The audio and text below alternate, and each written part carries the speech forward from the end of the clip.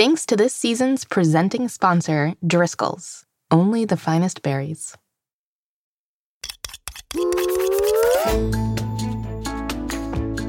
Hello, young chefs, and welcome back to Mystery Recipe.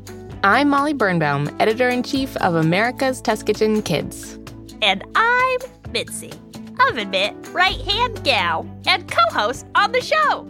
Every week on Mystery Recipe, we'll be talking about the fun, fantastical, and fascinating sides of a different kitchen ingredient. Plus, at the end of the season, we'll use all the ingredients to cook a mystery recipe together. Can you guess what it is yet? So far, we know it will use pepper, mayonnaise, sriracha, lettuce, and tortilla chips. It's day 2 of Tortilla Chip Week. That's right. Today, we have a crunchy round of tricky trivia, followed by a budding conversation in Ask a Grown-Up. And Andrea is back to finish off the episode with a round of how-to time. I can't wait! I brought a special surprise to celebrate Tortilla Chip Week, too. Oh, really? What is it? I'll show you right after the theme song.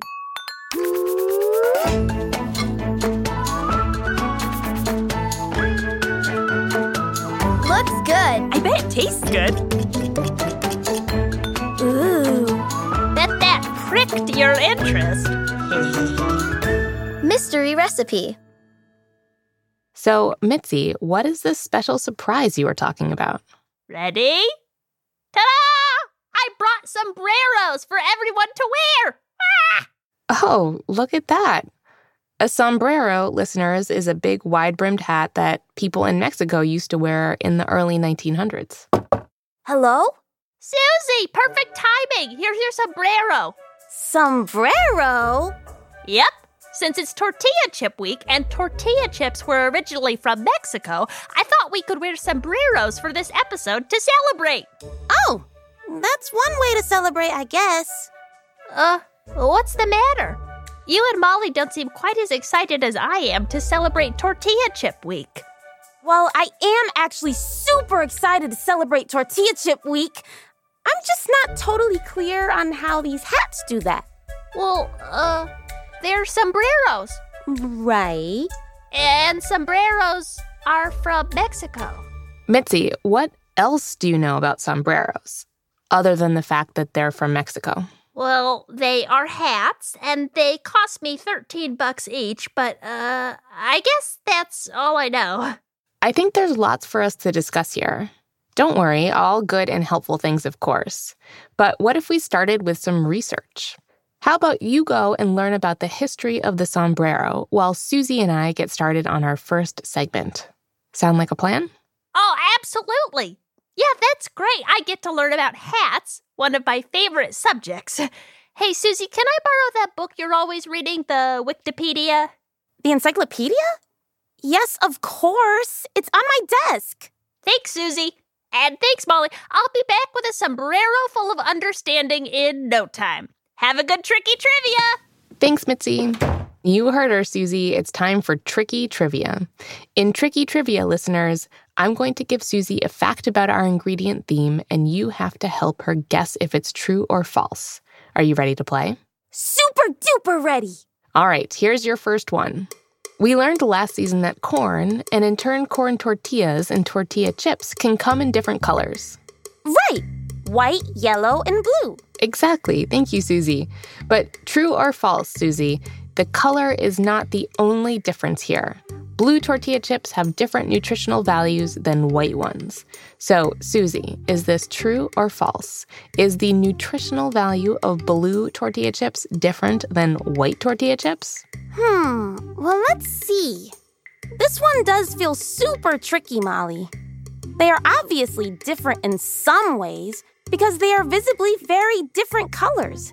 In my experience, those types of differences matter, especially when it comes to food. If the colors are different in these types of chips, I bet there are more differences too. So for those reasons, I'm going to guess that this one is true? Correct. Nicely done, Susie.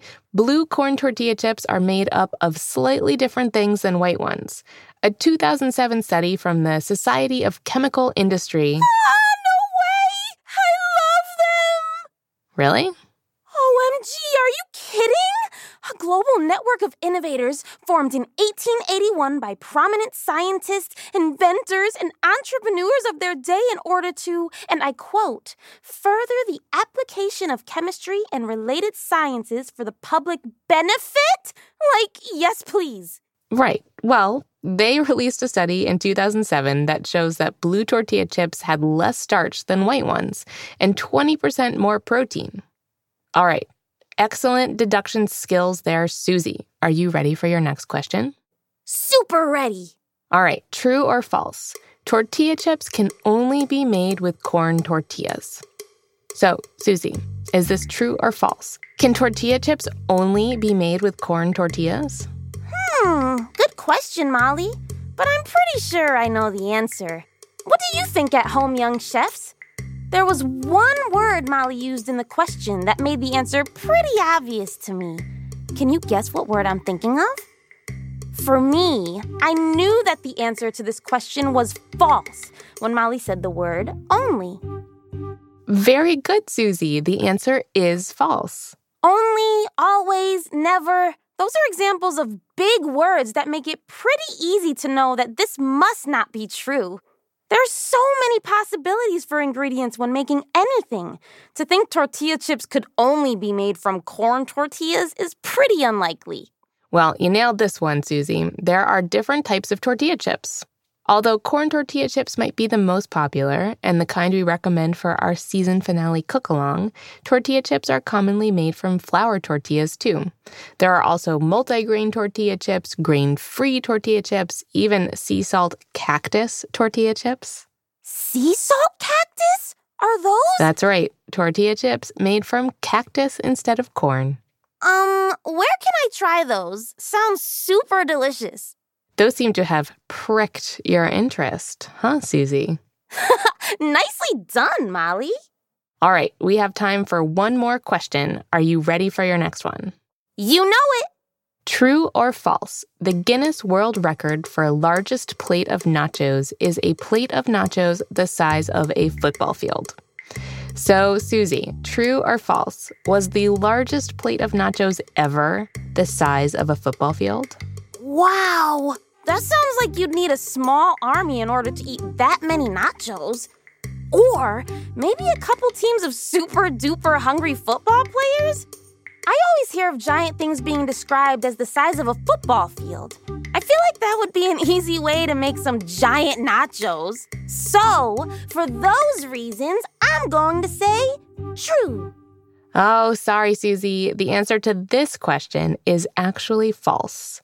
The world record for the largest plate of nachos was made inside a football stadium, but it was not the full size of the football field. That makes sense, actually. A football field is really big. Right. This plate of nachos was still enormous, though. The University of Kansas set the record for the world's largest plate of nachos on April 21st, 2012. The plate was 80 feet long, which is like 2 telephone poles laying end to end, 2 feet wide, and had a 10-inch deep pile of chips on it, which broke the record by weighing in at nearly 5,000 pounds. That's about as heavy as an adult rhinoceros. Jeez Louise! That's a lot of chips! 600 pounds of tortilla chips, to be exact. They also used 860 pounds of nacho cheese, 600 pounds of fresh salsa, tomatoes, and cilantro, 860 pounds of beef, 1,200 pounds of beans, and 315 pounds of jalapenos. Those must have packed a punch! And a lot of to-go containers. I'd say. Well, Susie, amazing job at Tricky Trivia today, as always. Thanks, Molly. 2 out of 3 is all right by me. Knock, knock. Hey, Mitzi. Hello. How was Tricky Trivia? Pretty amazing. Did you know they make tortilla chips from cacti? Do they really? Bet that pricked your interest. Already beat you to that one. Sorry, Mitzi. That's okay. I should have assumed you would. Low-hanging fruit, as they say. Anyhoodle, I learned a ton about sombreros. Want to hear? We'd love to, Mitzi. The sombrero is a broad-brimmed, high-crowned hat made of felt or straw, worn especially in Spain, Mexico, and the southwestern United States. Its name comes from the Spanish word sombra, which means shade, and it first appeared in the 15th century. In Mexico, the brim of the sombrero could be as much as 2 feet wide. Wow.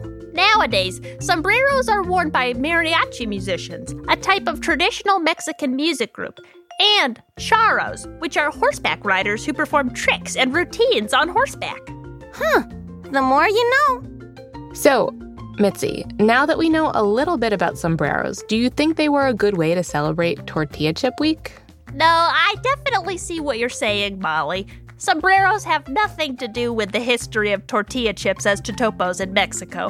Unless we were celebrating the rich musical history of mariachi or the farming history of Mexico, the sombrero is a bit random. Not only is it random, Mitzi, but it can sometimes be harmful. A sombrero is a stereotype of Mexican culture that a lot of people in the U.S. wear as a costume. It's an example of something called cultural appropriation. Cultural appropriation? That sounds bad. It is something that's helpful to learn about and try to avoid. Cultural appropriation is when people use objects or elements of someone else's culture in a way that doesn't respect its original meaning, give credit to their source, or reinforce stereotypes or harmful ideas. The sombrero, for example, turns Mexican culture into a sort of costume, and one that doesn't actually make a ton of sense. Oh, well, that was not my intention, of course.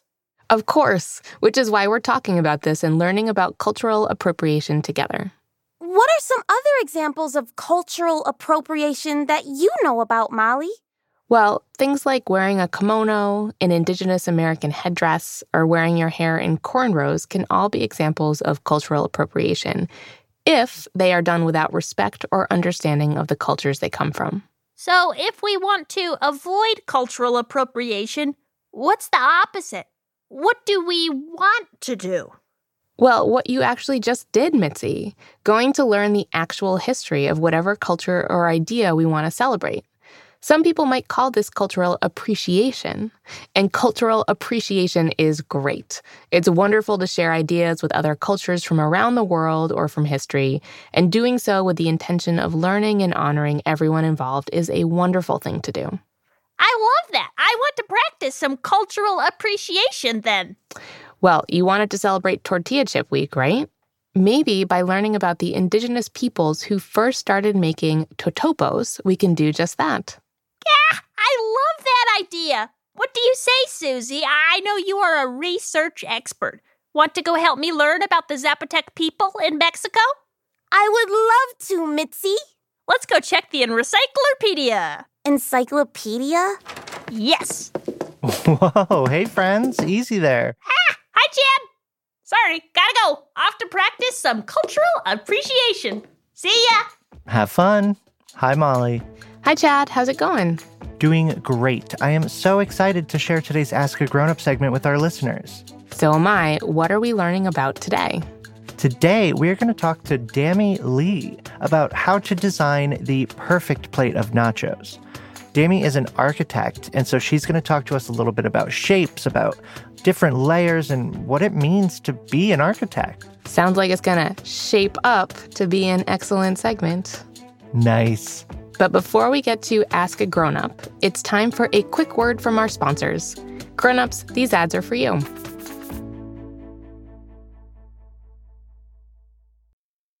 I want to tell you about our sponsor, the Kroger family of stores. Kroger's pickup and delivery options make it easy to have grocery shopping be one less thing on your to-do list. To order a grocery delivery, you can shop online for the products you need and get them on your doorstep the same day. Planning ahead? You can also choose a date and time that works for you. Or try their pickup service and pick up your order at the store you choose. Kroger associates will even bring out your purchases and load them into your car. It's great. Available in appropriate markets only. Find out more by going to Kroger.com today. I want to tell you about our sponsor, Driscoll's. Driscoll's berries are sweet snacks worth sharing, straight out of the clamshell. I told my daughter, Olive, all about them while we snacked on some Driscoll's blackberries. What do you think? Do you think those berry innovators did a good job of making sweet and delicious berries? Yes, a lot. Do you think that's a job you would want to have one day? Maybe. I'll decide when I grow up. You love the berries more than I love the berries? I don't know if that's possible. It is. I know it is. The sweetness isn't just inside these Driscoll's blackberries. It's also in the moments they help make. To discover where you can buy berries worth sharing, head to driscolls.com/ATKkids. That's driscolls.com/ATKkids.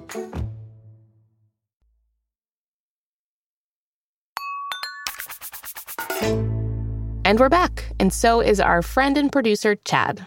Hello. So, Chad, let's talk about designing the perfect plate of nachos.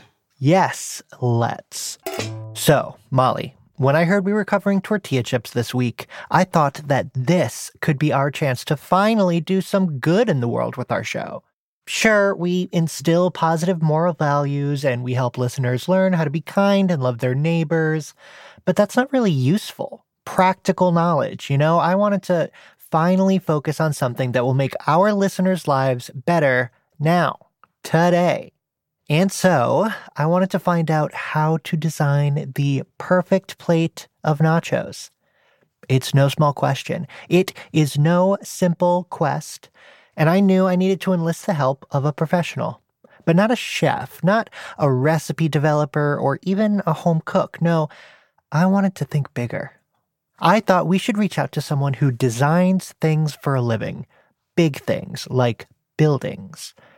I wanted to talk to an architect. So I reached out to Dami Lee. Yeah, so I am a recently licensed architect. I live in Vancouver, BC in Canada. So I work on buildings for the public, so like libraries or community centers or swimming pools. I also work on buildings that are like restaurants or stores or clothing stores. And I also have a YouTube channel where I talk about architecture and design and creativity. I started off easy by asking Dami to tell us a little bit more about what it means to be an architect. In the simplest sense, an architect designs and builds buildings. But enough small talk. I came here with a purpose, and so I got right down to asking the important, hard-hitting questions. Well, like we talked a little bit about, it is Tortilla Chip Week on our show. Mm-hmm. And so we wanted to talk to an architect about building the perfect plate of nachos. Mm-hmm. And so first off, do you like nachos? I love nachos. Good. An excellent start. But anyone can be a fan of nachos. I needed someone with vision, someone with a plan. I think before you start building your nachos, you might want to take a look at all the materials you have. All right. I'll bite.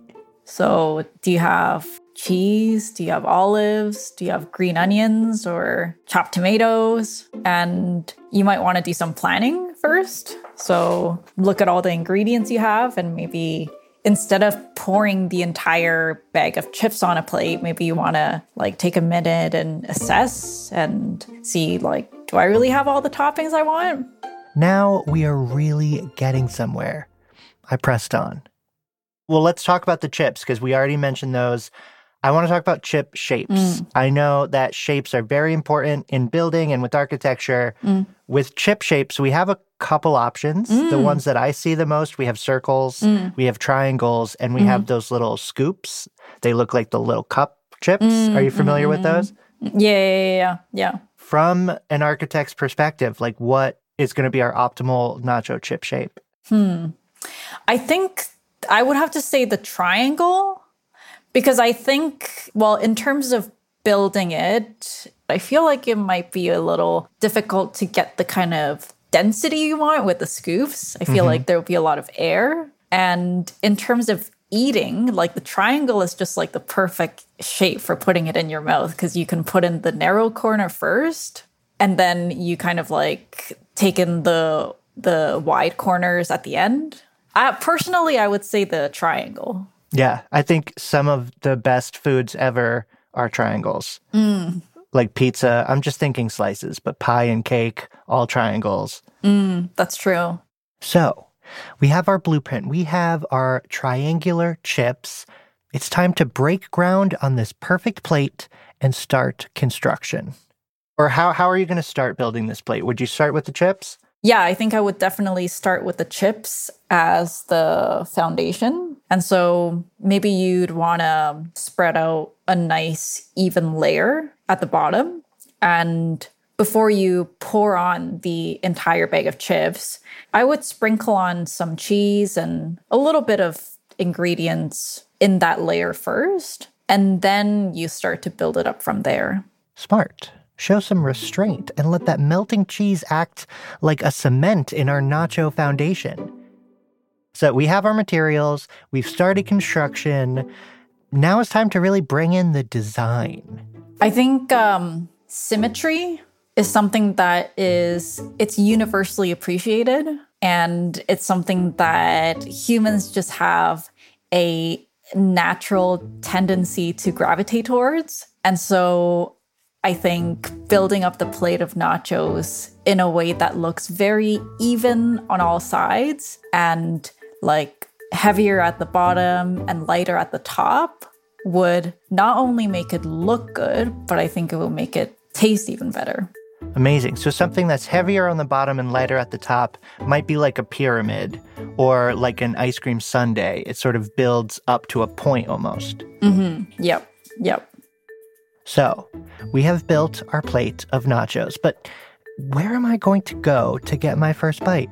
Am I going to take a chip from the middle? Do I take a chip from the side or the bottom? How do I start? I think this is the benefit of having the layers on your nachos. You can kind of start from anywhere. You don't have to just start from the top. And, I like to evenly distribute my enjoyment in the plate of nachos. It's always such a disappointment when you get to the bottom and there's like nothing left. And so you're saying I can craft every bite as I go and make sure I don't, eat all the meat right away. So I want to make sure there's some left for the last bite too. Yeah, definitely. Very important. Good nacho advice there. Good nacho advice indeed. So, we have triangular chips, some chips and cheese to make a solid foundation, our heavy on the bottom, light on the top pyramid of perfect nachos with somehow only one cheese, and meat and beans are on the side.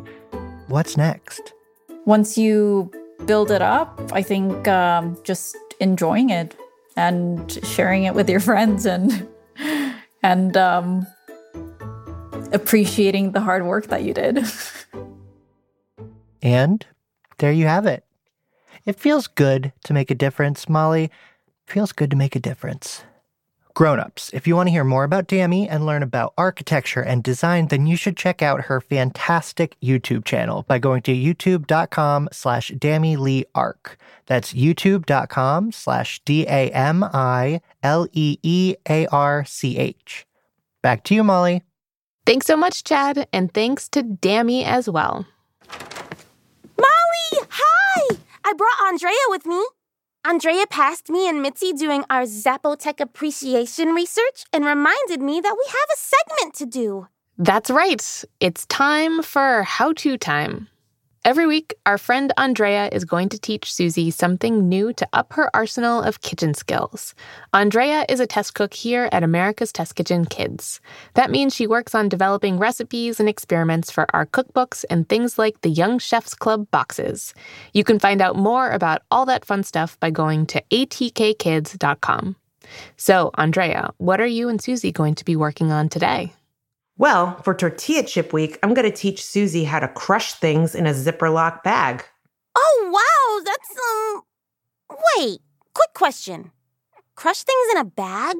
What does that have to do with cooking? It does sound a little strange, doesn't it? Also, crush, like what exactly? The competition? Our hopes and dreams? Reps at the gym? I suppose I should have specified that we will be learning how to safely crush ingredients in a zipper lock bag. Sometimes a recipe calls for ingredients to be ground or broken into very small pieces, things like nuts for a topping or graham crackers for a cheesecake crust. We've even chopped chocolate this way. You can usually use a spice grinder or a food processor to do the job, but not everyone has those, and sometimes you just don't want to get out an appliance if you don't really need to. So today, I'm going to teach you how to crush ingredients into teeny tiny pieces using just a plastic bag and a rolling pin. Well, I guess that sounds about right. Let's do it. That's the spirit. Okay, if you'll step over here to the counter, I have everything we need to test out this week's technique. A large Ziploc bag, a rolling pin, and this week's ingredient, tortilla chips. I'm super duper excited to try this. Should I just put the chips in the bag and whack away? Let's go! Hang on there, Susie. Put the rolling pin down. There is a method to this madness. Firstly, it's important to close the bag and press any excess air out of it before we get to crushing. If you seal the bag with a bunch of air in it and then whack it with a rolling pin, it might pop like a balloon and make a mess. How do I get the air out? After you put the chips or nuts or whatever you're crushing into the bag, seal it most of the way, but leave a little bit open near the corner. About 1 inch is just fine. Then lay the bag down on the counter and use your hands to gently press the air out. You won't be able to get it all out, but as long as the bag is mostly flat, you should be fine. Once you've done that, you can finish sealing the bag and we'll be ready to crush. Oh, that's easy. No problem for me. Seal it up. Press the air out. It's making a squeaky sound. Finish sealing. And done. I'm ready. Great job. Now to crushing. Depending on your recipe and what the results you want are, you can do this in a couple of different ways. If you want your ingredients to be crushed finely, like cornflakes for breading or graham crackers for a crust, you should press the rolling pin back and forth over the Ziploc bag until they are broken into very small pieces. Fine in this case means very, very small. Got it. And if you want larger pieces, like crushed candy chunks or chocolate bits, you should use your rolling pin to gently pound or hit down on the ingredients until they're the right size. Chunks are larger pieces. Got it. I think rolling would be better for these chips. I don't think I want to make chip chunks. We want chip powder. Good thinking, Susie. Chips are already like chunks, so there's no point in making larger pieces. We're going to make sure these chips are crushed finely. Do you want to give it a try? Super duper do. Okay, let's give this a roll.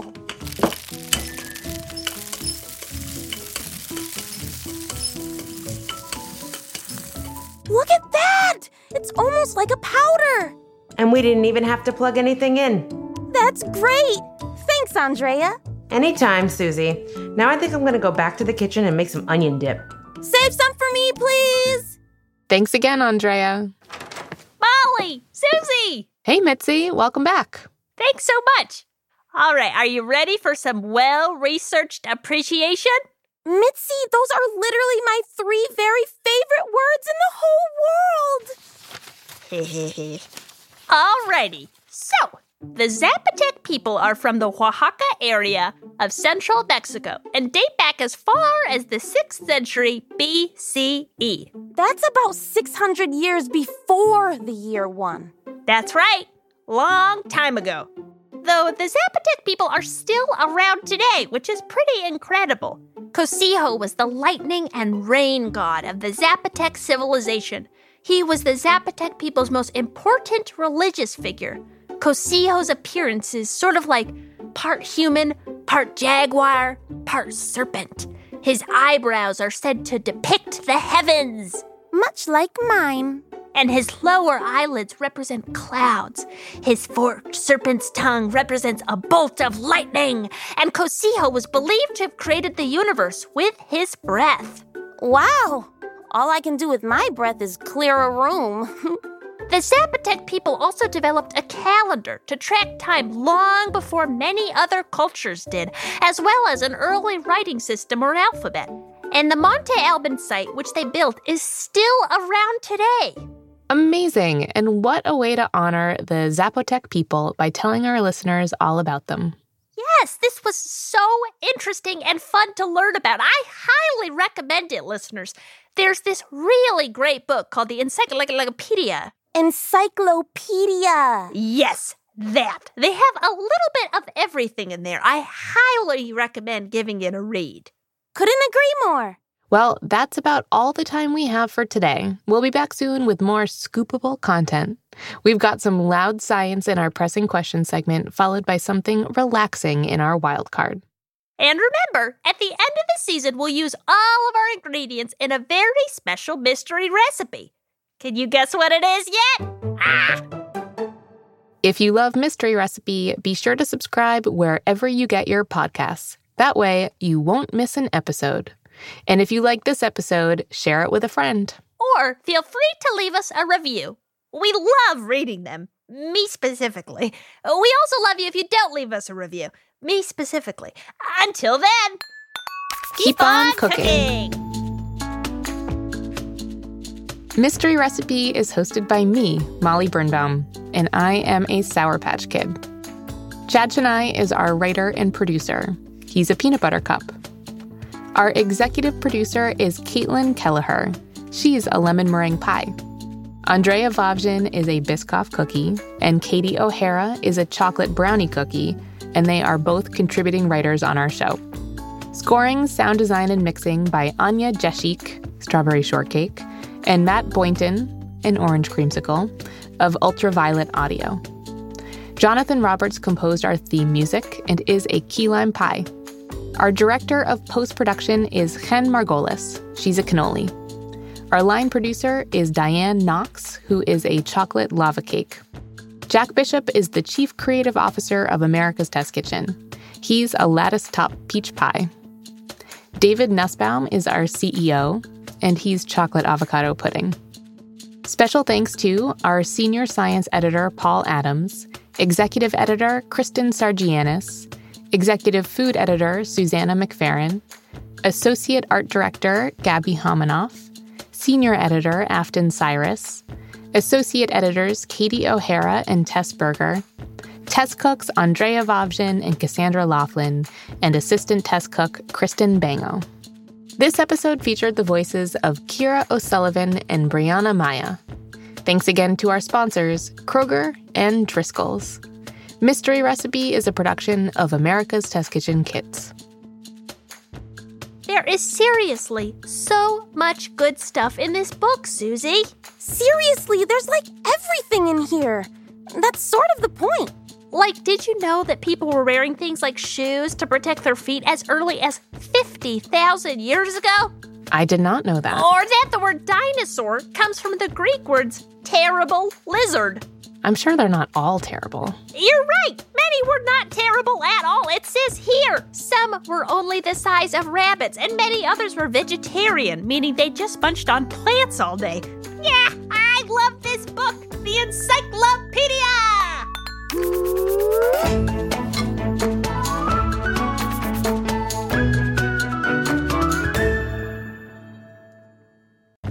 Hi grown-ups, I wanted to tell you a little bit about our newsletter.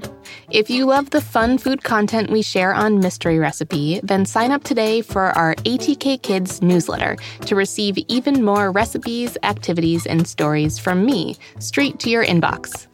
As a mom of 2, I always try to include things that are important to my family, and it's a great way to hear about all the new things we are cooking up at ATK. Plus, every new email added will be entered for a chance to win 3 free ATK Kids books for toddlers through teens. We'll draw 10 winners every month while the promotion lasts, and we have some great books available all the time. Head to atkkids.com/newsletter to sign up today for your chance to win.